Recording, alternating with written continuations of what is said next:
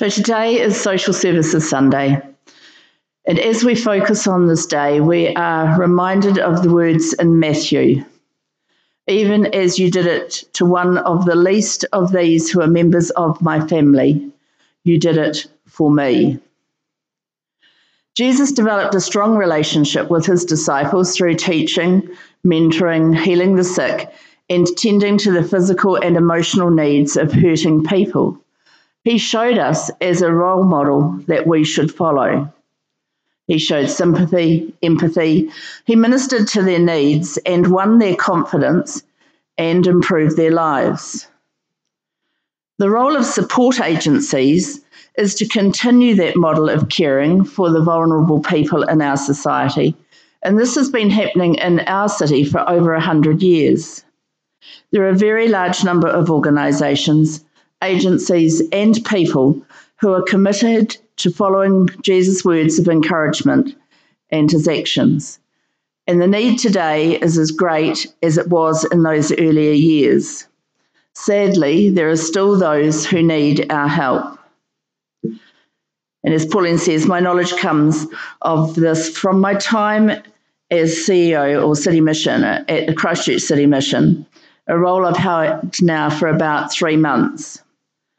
City missions developed in the UK around 1826 when David Maysmith founded the Glasgow City Mission to support the poor and struggling in that city. It was focused on spiritual and material needs of some very disadvantaged people. Its intention was founded on spiritual and material needs of some very disadvantaged people. And it was possibly developed on the verse in Luke, "The Spirit of the Lord is upon me, because he has anointed me to bring good news to the poor. He sent me to proclaim release to the captives, recovery of sight to the blind, to let the oppressed go free, and to proclaim the year of the Lord's favour." So the Christchurch City Mission commenced in Christchurch 90 years ago, although there were some earlier attempts, but they struggled and did not survive.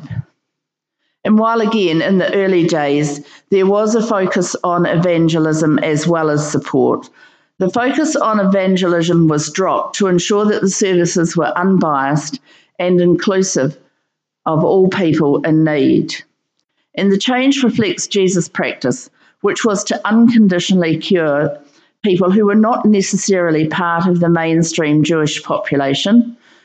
In the story of the daughter of the Canaanite woman who was healed in Matthew chapter 15. So the focus today is on human rights and dignity, equality, compassion, service without regard to religious affiliation or spiritual preference. The word Anglican has been dropped from our name, so it's no longer the Anglican City Mission. And this is to emphasise our support for everyone. And while we're still under the auspices of the Anglican Church under Anglican care, we aren't financially supported by the Church. We're an independent organisation which needs to fund its own operations. The City Mission promotes social change and assists in personal, family and community problem solving, and it tries to empower clients to enhance their own well-being. And while not all employees are Anglican or even have a faith background, they do follow our values. They follow Jesus' mission of service to help those who are hungry, thirsty and impoverished, to help the wounded and plan for their recovery to full health, as we saw in the parable of the Good Samaritan. There is a focus on social justice with a deep commitment to alleviate the needs of the poor and the vulnerable and provide an environment where people can reach their full potential. We aim to respect the dignity and worth of every person. As the Gospels of Matthew and Mark stress, we must treat everyone with love. The second great commandment, to love thy neighbour as you would love yourself. And that is a very big challenge, but a huge opportunity when dealing with these clients. We must accept one another as Christ has accepted us. In serving these clients, we remember that in the eyes of God, all human beings, regardless of gender, social, or citizenship status, were created in the image of God and were created equal.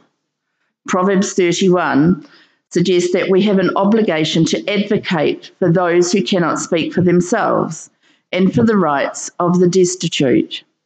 Jesus taught us to take care of the vulnerable, the oppressed and displaced people, and we at the mission work to provide a positive relationship as we work with them and protect their human dignity.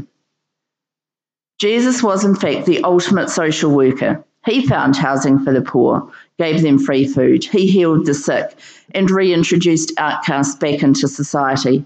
And this is exactly what we aim to do at the mission today, to help our clients navigate their way through the maze of life.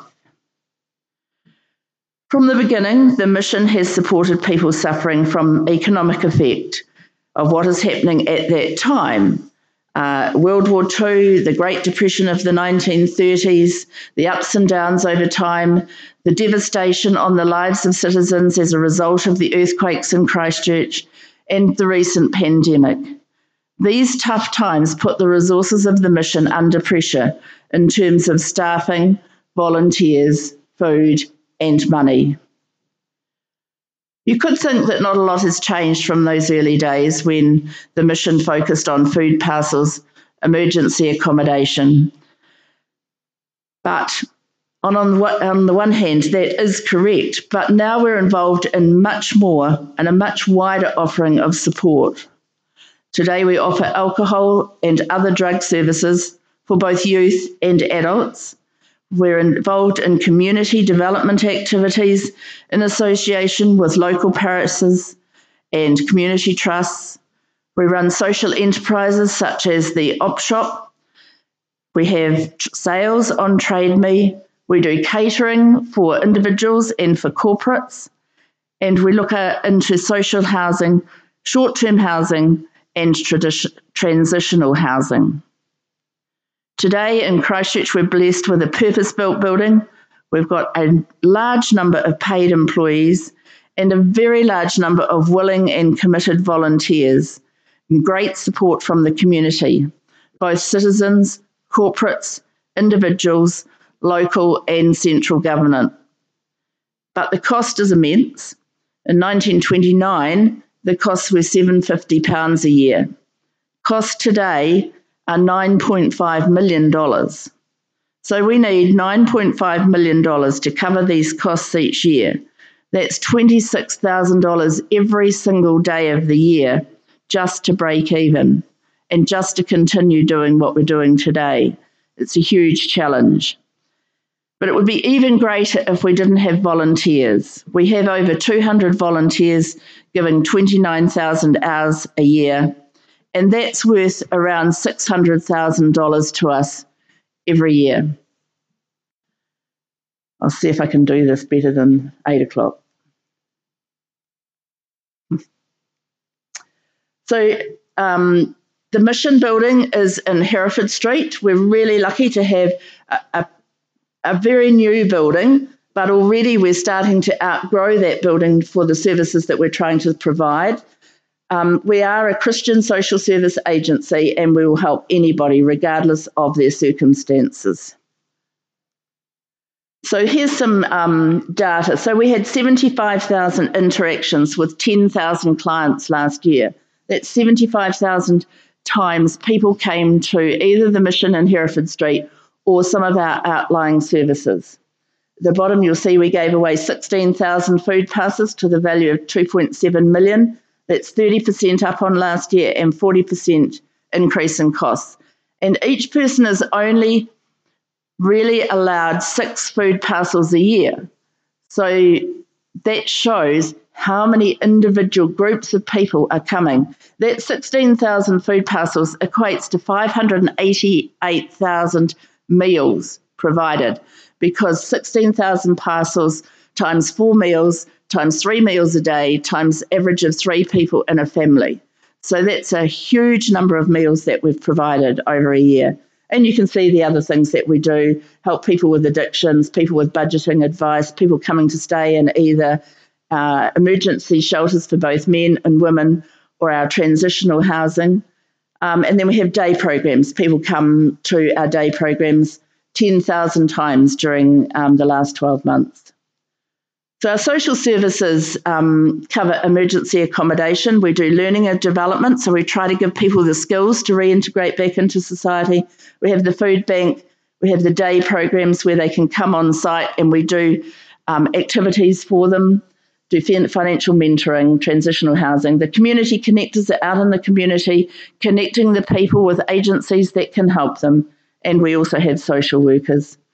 So the food bank is one of our first ways of discovering people who are in need. It's not the only way, but if a person comes to us to the food bank, first time we'll give them food, second time they come, then we get some details. We find out, is this short term, is it long term?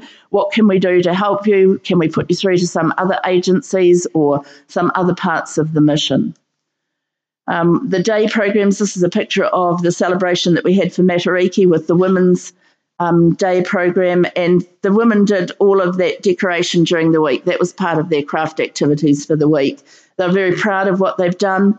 And then we had a dinner that night, and we did a similar sort of program for the Men's Day program as well the next night. Oh dear, this is what happened before. Alcohol and drug and other services. I mean, we've got Thorpe House, which is an in-house detox unit. We have community withdrawal programs. Waini Ora is group sessions that we held on site every day. We do it for adults, we do it for youth.